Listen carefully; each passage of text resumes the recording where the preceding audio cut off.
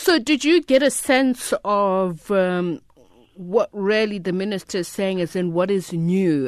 They're talking about 10 billion rands on one end to completely eradicate latrines, the toilets, and on the other end, the minister is talking about 3 months in which to do an audit and cost the sanitation in schools. So are they mutually exclusive? Is it one and the same? Did you get a sense of that? Because these are the questions we have ourselves. Yeah, so the question that I'm also asking is what is new about this? So she says that there are plans and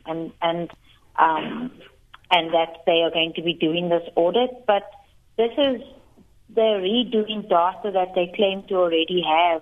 There's a school needs report, which is basically a report that gives you what the state of each school is. And so this report already exists, which tell us how many schools have pit latrine toilets, how many have bucket toilets, how many have flush toilets.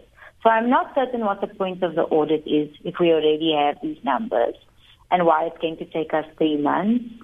How long has this information been in existence, been available? So the NEEMS report was released in 2016.